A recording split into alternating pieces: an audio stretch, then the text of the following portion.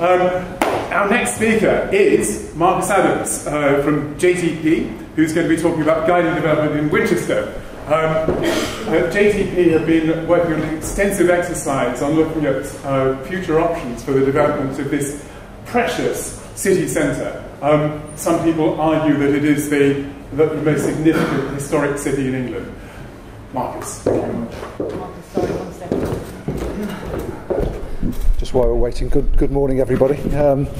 Spotted 4 or 5 faces in here who've probably seen some of this, so apologies. There's nothing new, but we can take you on that journey.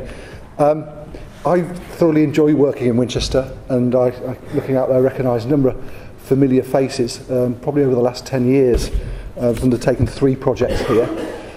2 of them have started in a similar way, which is my first slide, or at least prior to my involvement or our practice involvement, seen considerable demonstrations in the city. So here we go. So it's just that one sideways. Yeah, great. Okay, that's right. Okay, so Central Winchester Regeneration, and this is 2014 in the city. The site, which we'll explain in a moment, has been called Silver Hill. We've now changed it to the much more snappy. I'm really sorry, do you think you could stand over this? Go on then, yes, absolutely, fine. Well, that's right. This was called Silver Hill. We've now renamed it the more snappier Central Winchester Regeneration project. And, you know, we'll explain the site in a moment, but it has lain vacant or underutilised for many years. There's been various design briefs, 2003, planning applications from 2007 onwards, and this is 2014 with the phrase "listen to the people." For those who can't see it, as Winchester deserves better, and that continues now in terms of what we propose of really people's interest and involvement in the city and what happens. This is the site area. We're is there a pointer on here? Okay, we're in the building at the bottom down here in the Guildhall, just off the Broadway. It covers the area to the north of us, the bus station, the Brooks, which is a shopping centre defined by Friars Gate, and the Broadway further to the south there, which we'll touch on in a minute. Anyway, it proves it is possible to win projects through OJUs. For those that compete on them, our strike rate is not particularly great, but at the end of 2016, the City Council put out an OJU notice for practices to undertake this piece of work. And I think, in credit to the City Council, the brief was very much focused around, given the experiences of the demonstration and the opposition to what had come before, was about building a consensus and getting people on board to rebuild really the foundations and the framework for this proposal going forward. So we started in January 2017, and what we felt we did on this project is we're based in London, but we put together a team of other local people that we knew that had an understanding of the place here. So we worked with Snug Architects, Ubu Landscape, who are here, Proponomics, who did our work into various economy, Atkins helped on highways, Rockmore and Osmond Brooks are our agents. And I think that was quite important for us, that there was a team combining that knowledge and expertise. We had a process which we talked through of understanding, engaging and creating, and very much for us this has been an engagement process over 18 months, which only finished 2 months ago in June 18 with the adoption of the supplementary planning document that's been our piece of work. So, to take you through, this has probably been one of our most extensive community processes we've undertaken. I think we've probably had direct involvement of over 1,500 local people in that process. We started with a launch back in February of 2017, publicising the event and setting up a background exhibition. We then started what we called our community animation and roadshows. And I think what's really interesting about Winchester, and probably a number of other cities that we'll hear about today, is I think there's 2 types of people that come to our event in Winchester. There are the people that live here. They tend to walk or cycle here. They have a view of the way that the city should be as a place of streets and the quality of the public realm. But generally it's a more, their centre is their city and they live in close proximity to it. But you also remember that there are numbers of outlying villages who see Winchester as their focal centre, and those people have a slightly different view. And I think politically you see that within the city council themselves, those councils that will represent the areas around the city and those that will represent the outlying towns. So we, as part of this, we tried to catch them to Bishop's Waltham. We stood at the railway station, various local schools, other people around the site, really to get to spread the word that this process was going underway. Lots of publicity. We distributed over 13,000 flyers, put posters, had a banner spanning the high street, and that culminated in this event, actually in this building, partly in this room and the room next door, in March of 17. Over the course of 2 days, over 700 people turned up, with the result that we actually had to run 2 simultaneous workshops, one here and one in the room next door. The level of engagement was fantastic, the level of creativity, and over those 2 days, I think really emerged a consensus around what people wanted to see. But you can see here we ran various workshops, we did site tours, that's the room next door, with lots of people. We ran with local colleges and young people trying to set the vision for this. What's key also is, as part of this process in terms of hands-on planning, where people are sitting around tables, is that the participants themselves are reporting back on the process. That in some way we're letting people speak to generate that consensus. We worked away in the hotel next door, compiling the vast amount of information and recording, and it's all documented, and there's an extensive section in the SPD. And then we finally reported back twice, actually, the 4th of April and the 4th of July, in what the vision for the Central Winchester regeneration area was going to be.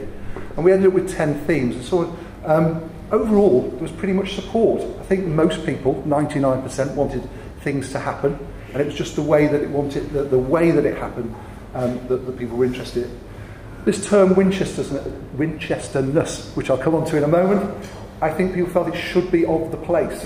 How does something new feel that it belongs? Streets, spaces, water, the city experience, the city economy. I think the previous proposal, which had led to the negative reaction, had big retail units, had a multi-storey car park. As a driver of its brief, it meant that it was quite difficult to sit within a historic fabric. And I think people say, actually, this is about what Winchester is. It's made up of lots of little things, it's got diversity, and it's got variety of use. Getting about, buses, we've come up with a proposal to move the bus station. Heritage, there were heritage assets on the site that had previously been removed and demolished. Housing community, delivery and meanwhile use, and I'll come to that at the end, and community participation to keep this process going. Over the summer of last year, we undertook some further things. In many of these events, we had a very good attendance, but it was noticeable that the Generation X was missing. We went out to find them in various places across the city, undertook surveys with them. We held a particular workshop around the creative industry and the creative economies. I think we discovered that a lot of people had moved here or had been away and returned and were starting small businesses that the city didn't really provide for. We held a developer forum to get some commercial response back, and we also did detailed surveys of bus users, bus stops, and various of the movement. In some way, a very, very comprehensive piece of analysis.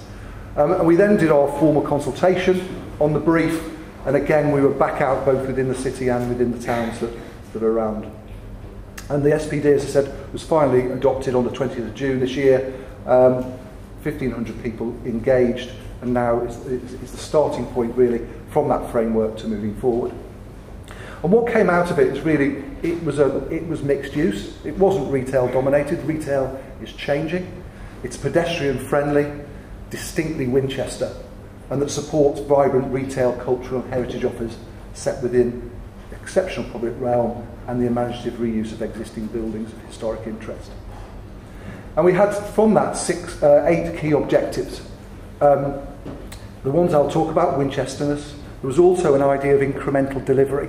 And I think when you look at this site, it's not a large site, but if you place it over the centre of Winchester, where the butcher, the baker and the candlestick maker have done their different bits over time, I think there was a fear that something that just lands, one big thing, was not the right answer.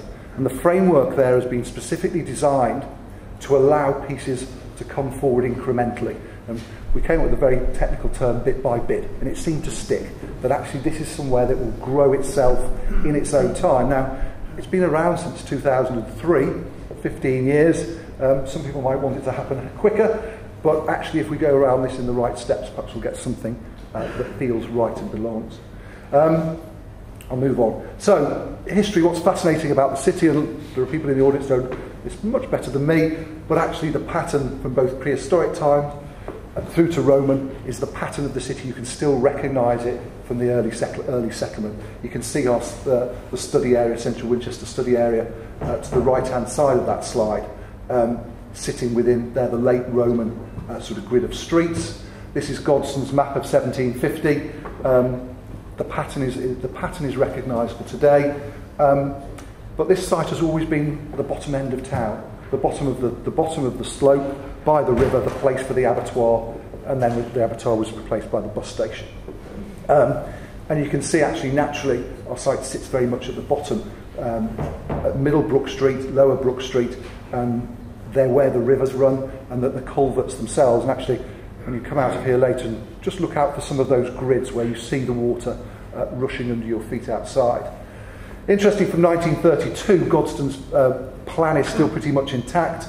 1963, the planners, probably architects and highway engineers, decided to create a new street which cut through with pretty much wholesale clearance. And 2017, you can see the two very, very large blocks where the historic grains disappeared. So, what is this Winchester? We sort of, as you walk around this place, it's a series of unfolding views. You see things, it leads you, it tempts you to go to the next place. And as part of that sequence, we started to look at some of the places on that route, the Broadway, the Square, Jury Street, and what is the character of these places. We measured their section, looked at their proportion of their enclosure. The High Street is wider at the top. It's almost a one-to-one proportion across that street. And then it narrows as your experience changes as you move along into a proportion where the height is 1.5 to 2 times its width. So we started setting up these enclosure ratios about the character of what these streets feel like, and what to be a pedestrian, to experience it, that we create new streets of those proportions. And as part also, we then came up with the 8 principles of what we thought. We had lots of debate. A lot of people said, actually, Winchesterness is also about, it's psychological, it's social, it's emotional. We pinned this for the moment on the physical and said, actually, it was about an evolving sequence of streets and spaces for discovery and surprise. New streets to draw characteristics of the existing ones to ensure the appropriate scale and character. Streets vary in width and function along their length, and rarely are 2 sides parallel. I think this is really interesting. When you look at the previous proposal, it's very much a grid with orthogonal streets. Everything is parallel. Public spaces are typically small. There aren't grand spaces within the city. Contrasts and irregularities informs the heights of buildings, make them interesting. The topography of the city means the place is experienced on lots of different levels, and I'll show you the views at high level. The city has a sensitive relationship with water, and the intricacy and layering of materials and features create Winchester's character. So there are 8 principles that have got to be demonstrated. So this is the site. We've got 2 existing buildings, the Woolstaples Hall, which is probably the tallest building we see on the skyline, and the Antiques Market, which is quite a sweet building, not listed, that sits in the centre of the site, and under the previous proposal was to be removed. We've got various listed buildings around the edge. The blue dotted lines here are the culverts that run under the Brook Streets. They're hidden beneath our feet, and I think lots of apart from at the southern end, where you start to see elements of the river as you cross Friars Gate. Those culverts are hidden, and there is the opportunity to try and reopen some of these culverts. Land ownership. When we started this project, it was slightly more fragmented. This piece here is the bus station, which was acquired by the City Council during the process, which means that the City Council, in one way or another, has got really ownership of the vast majority of the site. But we did, you can see the other orange, blue, purple, red pieces. the framework is designed to respect those ownership boundaries and to allow pieces to come forward incrementally. So in the framework, that was our study area. The first was to improve the space out here. You come out this building, it's got a wonderful, wonderful facade facing north. The pavement's very narrow on the north side, you can't stand and look at it. The sunny side, the street, the pavement's narrowed, it's full of taxis. Is a real opportunity to create a civic space in front of this wonderful building. The second was the King Alfred statue, which is over to our right over here. It's the point at which most tourists come to they get off their coaches, they stand there and have their photograph taken, and there are 8 car parking spaces that sit under that statue. We said, look, the first thing you should do is let's get, hopefully actually, I didn't check last night, they've assured me they were either about to be removed or maybe they'll be removed, we'll look later. Creating a setting for King Alfred as the gateway to the city. The lower High Street, because of the configuration of the bus station, which happened last September, buses no longer go up. Buses, for many years, have come out in front of this building, gone right up the lower High Street, and then taken a very sharp right by Marks and Spencer's, down a very narrow street, and actually that compromised both the retail feeling and also the public realm. So with them gone, there's an opportunity to really improve that area of the High Street. As part of the River Walk, you can head south, but there's a disconnect north. So the idea of creating a riverside walk, opening up the culverts to create a very, very soft and green edge. Reinstate keeping Tanner Street, but making sure that the buildings themselves created a street where both sides of the street aren't parallel. And Middle Brook Street, where the Brooks largely remains, there are 4 trees in there which were planted and now got very large, and that's one of the best views in the city. You stand at the junction of Friarsgate and Middle Brook Street and see the cathedral, but you can't because the trees are in the way. So we were, in some way, sorry to the previous speaker, we're planning to be where we're planting our other ones is to really open that view. And then create a setting for the antiques market by predominantly the grain of the city are these north-south streets with alleyways connecting east or west. And we create 2 there, one via the Antiques Hall, and the second we call Friarsgate Passage, and Silver Hill is the third of those small east-west alleyways. Look at improvements to the Brooks. Relocation of the bus hub, we've got 2 alternatives that are currently out being tested. One is on the Friarsgate car park there, and the second is a slightly different version where we bring the buses and slightly reconfigure the highway network. We think there's opportunities beyond on sites that may come forward, so we indicated long-term objectives of wider connectivity, and that's our framework. And the framework is it's really that skeleton. We don't know what buildings are coming forward, we don't know what their use, but there's a public realm there that sets out the streets in their proportion. Each one sits within its hierarchy of being wider or narrower.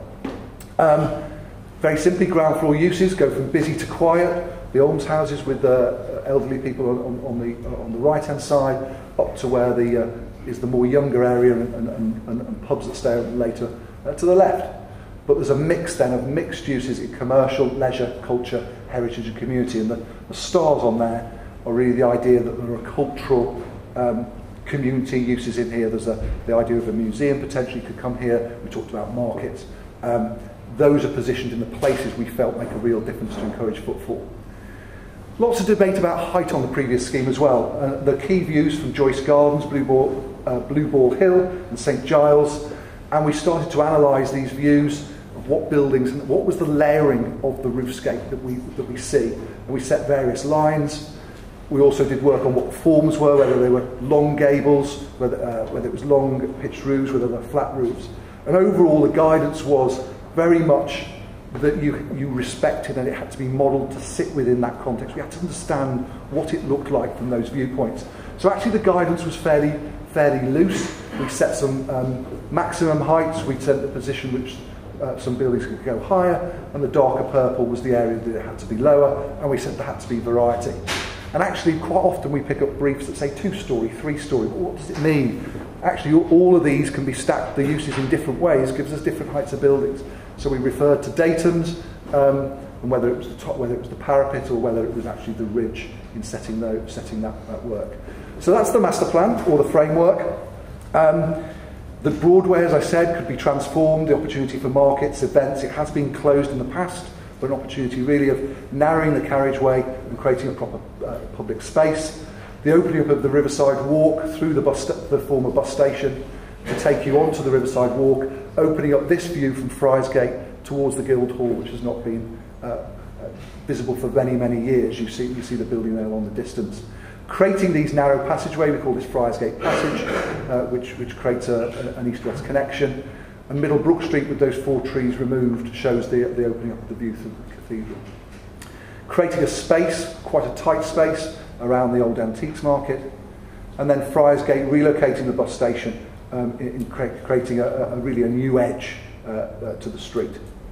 Things have started to happen. The main move was getting the buses. The buses have now been out in front of us for the last year. It was opened in September 2015. The SPD included lots of suggestions about meanwhile uses. And as my last update is, there are now a number of working groups established within the council to look at the area along the Broadway and the public realm, to look at archaeology, to look at some of the opportunities that exist, especially on the red pinky area there, for bringing meanwhile uses in. And I understand very, very shortly a new use is about to open in the antiques market. The Brooks themselves have given themselves a bit of a facelift, and I think this is just the start, hopefully, of what I described as the bit-by-bit transformation of this part of Winchester. So that's a document, if you have a look. Thank you for that. And my colleague has made me do an unashamed plug at the end about charrettes and actually involving communities in the process. Is this book, 2020 Visions, of 20 case studies of how communities have been involved in different projects across the globe. Thank you very much.